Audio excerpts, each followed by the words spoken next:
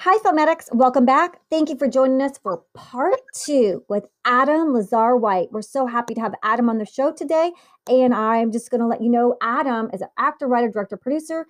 Adam just finished writing on NCIS New Orleans, CBS, for the final season 7. He was a senior writer on Vin Diesel's groundbreaking web series, The Ropes, Netflix, and Adam's original pilots include Win or Misery, a hard-hitting story following an intense young major college football coach juggling big money boosters, press, a tragic, scandalous campus. So let's welcome Adam back to the show because he can explain all his stuff better than I can. Adam Lazar-White, welcome back to the show. Adam? Thank you. You're welcome. So we were talking about Adam. He is from New York, went to Harvard, was a football quarterback on the Harvard team. He also is a jazz musician.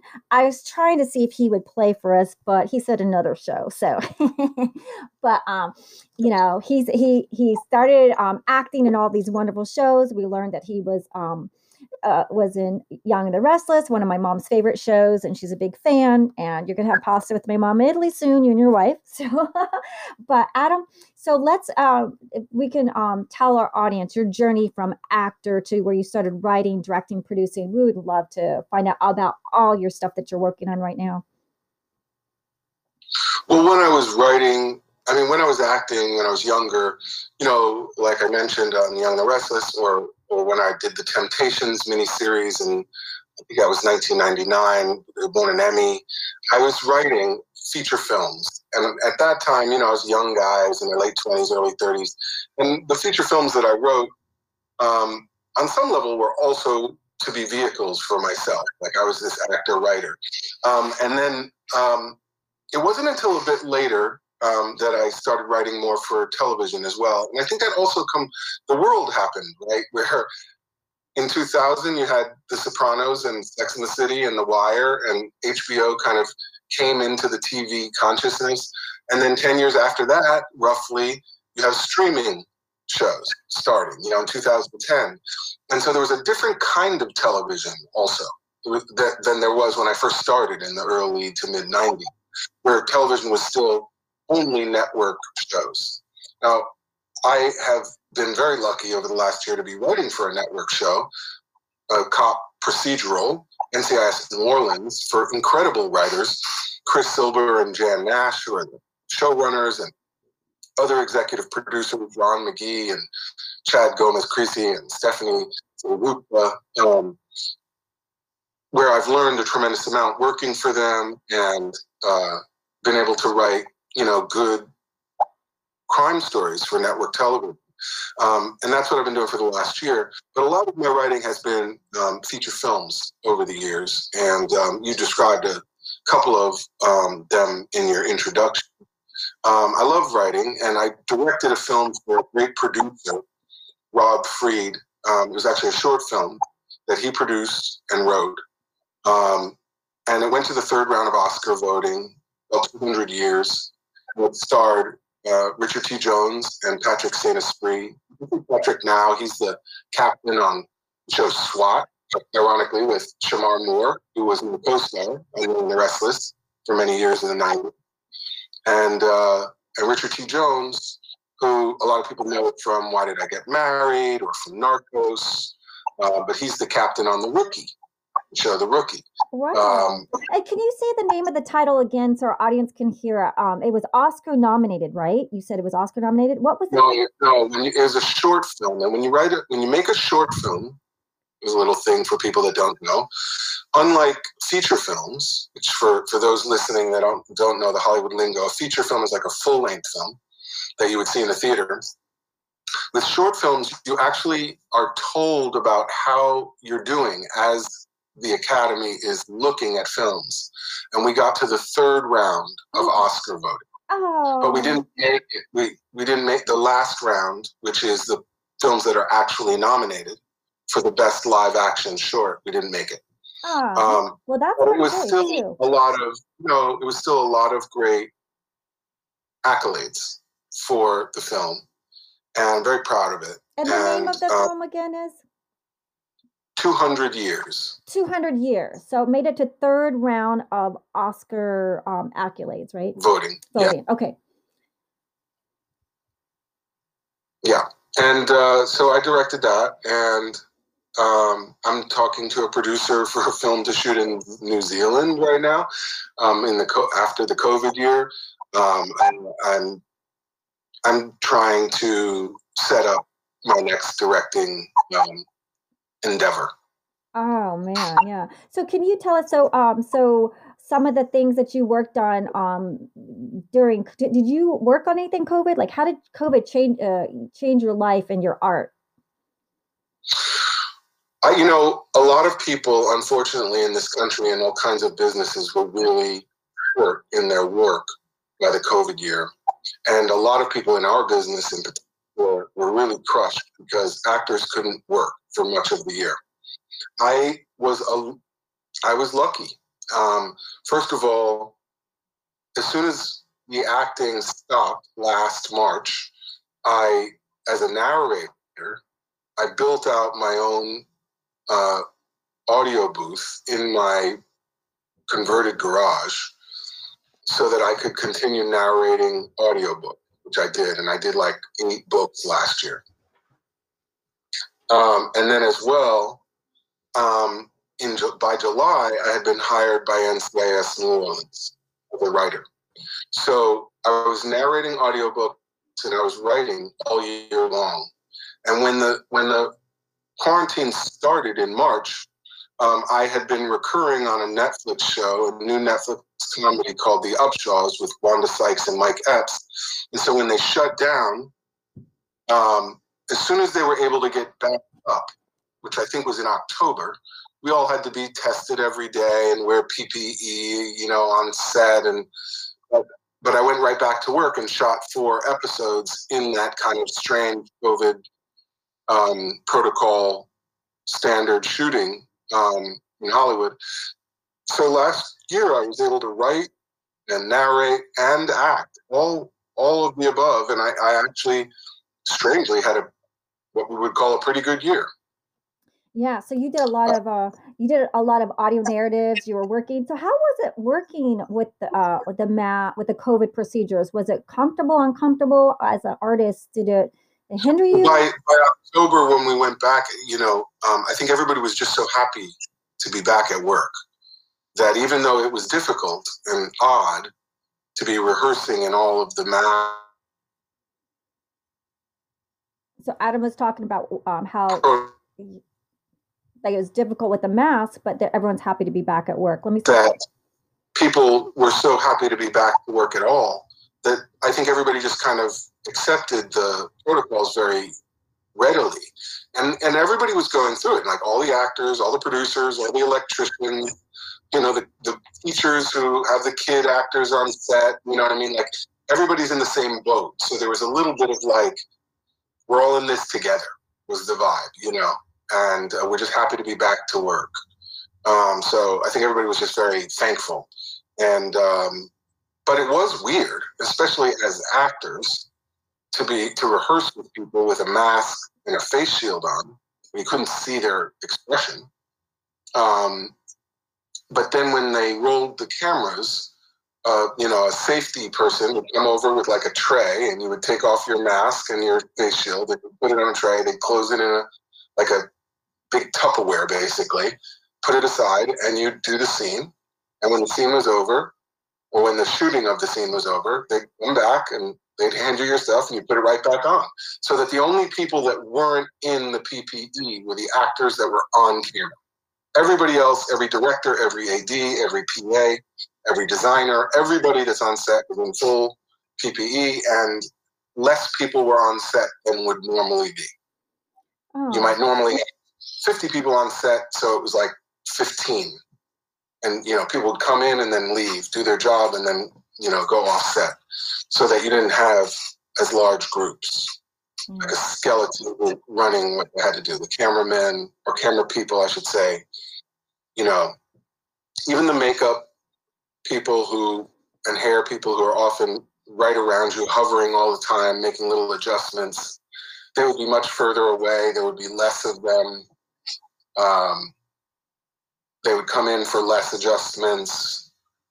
Everything was adjusted. So it's good to know that people got together and really sharing that, because safety is first. And also, you've been doing some audio narratives. Can you also tell them the podcast that you worked on? You were in a radio series drama from writer Brian Herskowitz on the podcast Sterling Stories. We did Identity Theft. And Adam, you did a podcast drama series. Can you tell everyone a little bit about that?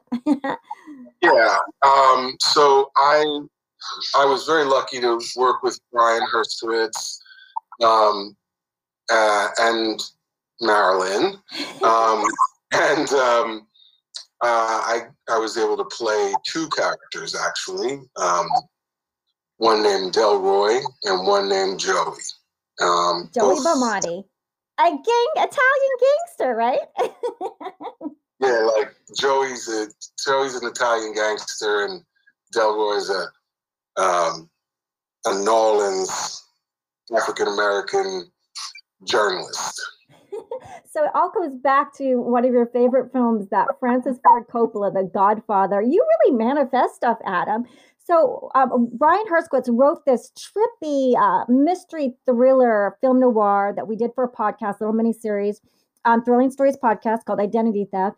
And it was like twist, twist, twist. And we're not going to give away too much, but Adam Lazar amazingly nailed it. Voiceover actor, you're exceptional, brilliantly done. It's set in New Orleans. And I hope that you guys will check out the podcast and listen to how wonderful Adam Lazar White's character, Joey Bomati, and your other character, what's his other character? Joe, yeah, how great he is. And also your wife, it plays Kat as well on the podcast. So it's like a. My wife is a wonderful actress, Dendry Taylor, and she also knows Brian and pretty well, and played a wonderful. Yeah, Adam Lazar's wife is Dendry Taylor, who plays Kat on the Thrilling Stories podcast and called Identity Theft. So, seeing if we got Adam. Yes. So she plays this kind of cool, romantic, tough character, New Orleans woman. I don't want to give anything away. It's a great kind of film noir crime thriller, and if you like that kind of stuff, you're gonna love it. Yeah, it's really fun. And we have Emmy-winning composer Leonard Wolf on there. But I want to get a little bit more before. Let's see how we did on time. Yeah, we got a lot of time left. So I want to.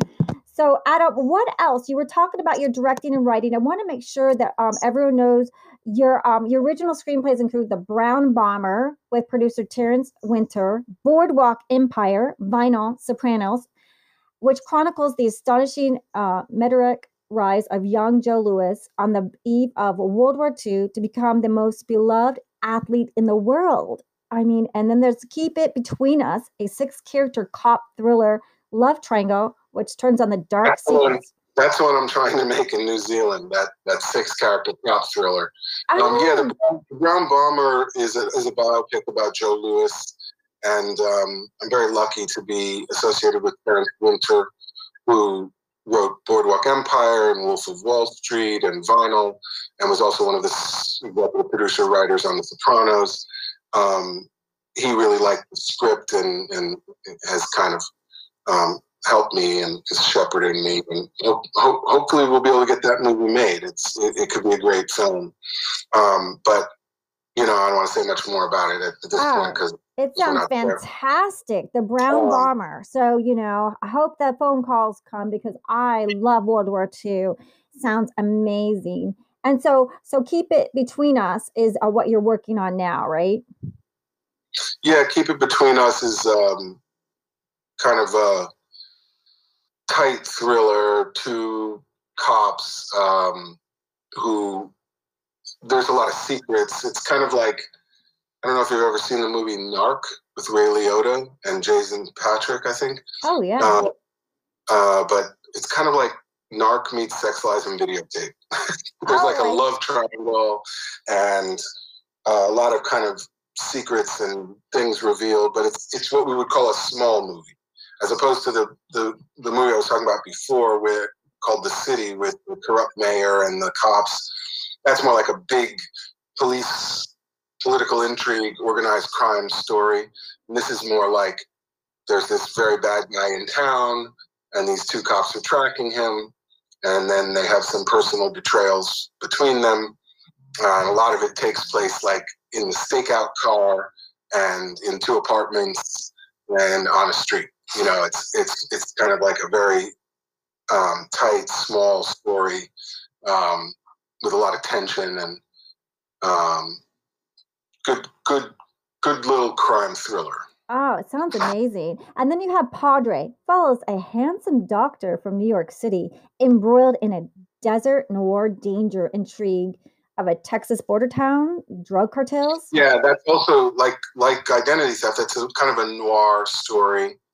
And again, like a lot of people like to talk about films, it's kind of like Hell or High Water meets Donnie Brasco. You know, it's like a guy undercover, this doctor who was in the military. So the FBI kind of recruits him, even though he's not an undercover cop, but he's trusted in the town because he's a doctor. And they kind of recruit him essentially to spy on what's going on in the town.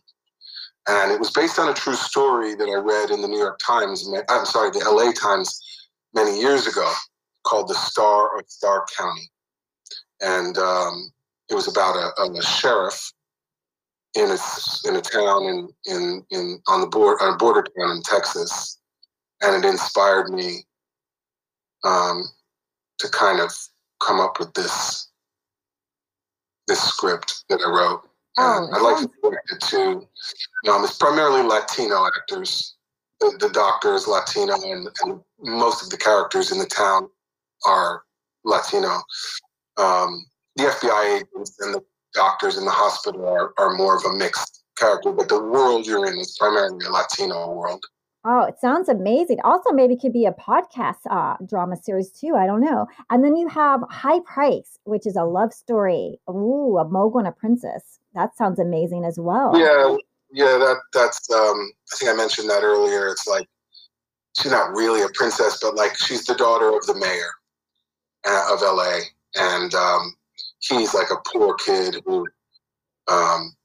Her father is the mayor, and her uncle is the bishop in East LA, and he was like kind of like a homeless kid who worked in the church where her uncle, when they were kids, and he kind of fell in love with her. So it's that's the backstory. And now he's a successful kind of mogul. Think of someone like Puffy or Jay-Z, and he comes back, and he's 40 now, and he's still in love with her.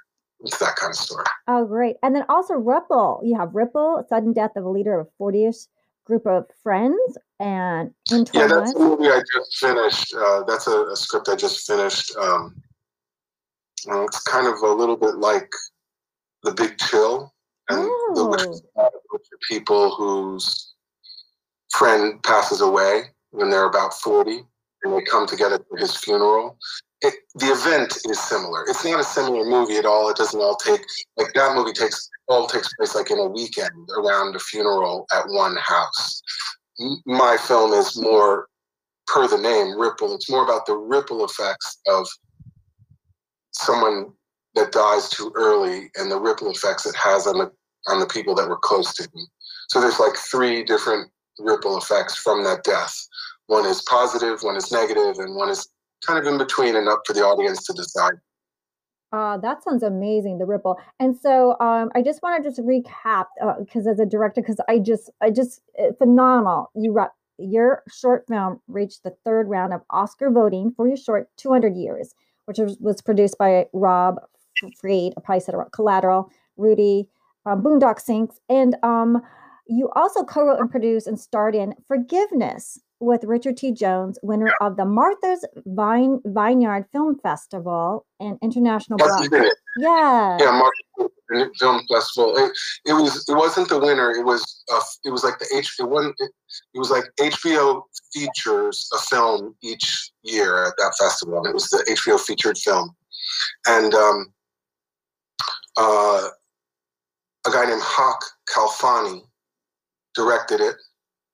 Eni Clemens produced it, and I was a producer on it, and I helped write it, or rewrite it, I should say. And I starred in it with Richard T. Jones and Robin Lee. Richard T. Jones was also in my short. Start to see, we all have like a little circle of artists that we work with. Richard T. Jones plays a minister in like a mega church in Mississippi, and I play a police a detective. And I don't want to give anything away, but forgiveness is something nefarious is going on, and I'm kind of after Richard. And Robin Lee plays his wife, the first lady of the church. And Hawk Kalfani did a great job bringing us all together and putting this movie together. It won a lot of Black film festivals around the country. Several. And we really swept the San Diego Black Film Festival, where Richard won Best Actor, I won Best Supporting Actor, Robin won Best Actress, and I think the film won Best Film. Congratulations! Yeah, that was a great experience. And my kind of partner in crime, Eni Clemens, not literally partners, but we've been friends for 20 years. He's now a producer for Dr. Dre and F. Gary Gray. He was one of the producers on Straight Outta Compton, and he has a new show on television right now called Sneakerheads on Netflix. And we're trying to do some things together too, a new show perhaps. And we'll see. Yeah. A lot of irons in the fire. Oh, and I'm sure it will happen. And also, I want our all the fans and listeners to know that, Adam, you also adapted and produced TV movies for Procter & Gamble, Just Passing Through, and What Angels Fears, which both won Emmys for regional TV. And Adam, you won regional Emmys as a leader actor in both.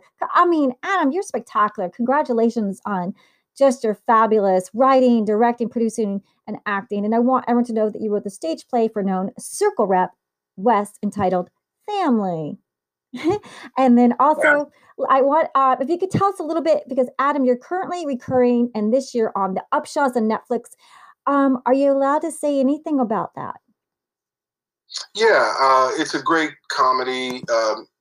Most of you know Mike Epps and Wanda Sykes, who are the leads, along with Kim Fields, who I worked with on one of my first jobs in Hollywood when I was on Living Single. As Khadijah's boyfriend. That's Latifah, Latifah's character. One of her roommates on that show was Kim Fields. She, yeah, exactly. She is married to Mike Epps on the show. They have kids, teenage kids. And Wanda Sykes plays Kim's older sister. And my character gets involved with Wanda and therefore involved with the rest of the crew. I don't want to give much away about the story. I just want to say that it's an incredibly funny sitcom on Netflix, and because it's on Netflix rather than network TV, it's not as censored. So there's some funnier, rougher language in the show as well, which is great, especially when you have great comic geniuses like Mike Epps and Wanda Sykes at work. The creators of the show are amazing, and the casting people are amazing. The whole crew is amazing. It's a great experience. It's really wonderful. It's really funny. And when it comes out, people should definitely, when they want to have a good, warm family night of TV and have a good laugh, turn on the Upshaws. That's going to be good. The Upshaws at Netflix. So, Adam, what's coming up for you, and where can our audience and people keep up with what you're doing? And is there a Facebook page or website page? Yeah, I think easiest way to check me out is I have two websites. One is just my name, www.adamlazarwhite.com. And that really focuses mostly on my work as an artist, voice actor, on-camera actor, writer, director. And then there's another website, actingtruth.com, which is, I own my own acting studio where I teach acting. I've taught acting for like 20 years. And that is another way to kind of check me out. And Acting Truth is the moniker for that. So like on, the handle on Instagram and Twitter is ALW Acting Truth for that, if you're looking to study acting. And for me personally, it's just my name on Twitter, A. Lazar White, at A. Lazar White, and on Instagram it's at Real Adam LW. It's pretty easy to find me. Oh, great! And then, can people from all over the world do your class? Is it online? The real Acting Truth, is it online? So since COVID happened, I moved all my classes onto Zoom classes, and I teach audition and self-tape classes, scene study classes, although less of that because that's a little harder over Zoom. Monologue and character class, which is actually taught by Dendry Taylor, my wife, who went to NYU at Tisch and has incredible training in the classics and in theater, and she teaches that class. She also teaches a dialects class where you can kind of basically learn the real technique of the phonetic alphabet and how to work on dialects. And when you're done with the class, you will have 3 dialects that fit your casting that you, quote, have in your pocket. So like for someone like me, having you and I look very different, not even the gender part, but you might do different accents than I would do, right? I might do a Jamaican accent and a Southern accent and a New York accent and maybe a North African accent like Algerian or something like that, or a Haitian accent, whereas you might do an Irish, a British, and a French, or an Italian, and a Southern, and a Midwest. Whatever you think you're going to work as the most. So if you have a certain kind of look, you might think you look more like Texas than you look like, I don't know, Boston.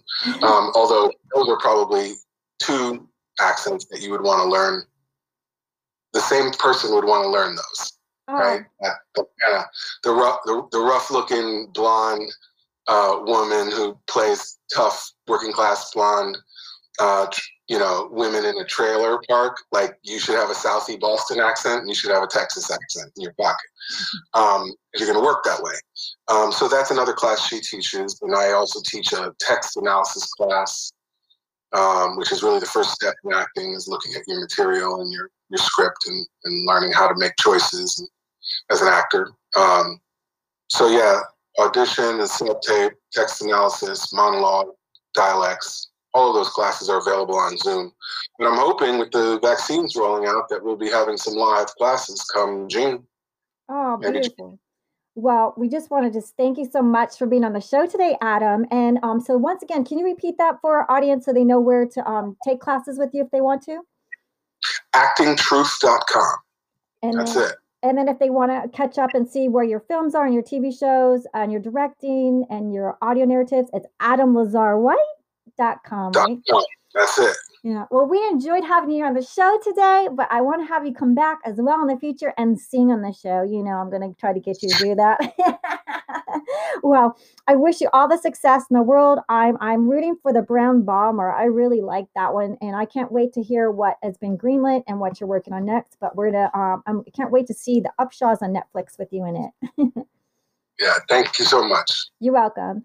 Thanks for listening, everyone. Until next week, cheers, everybody, and we will see you next week. Thanks, everyone.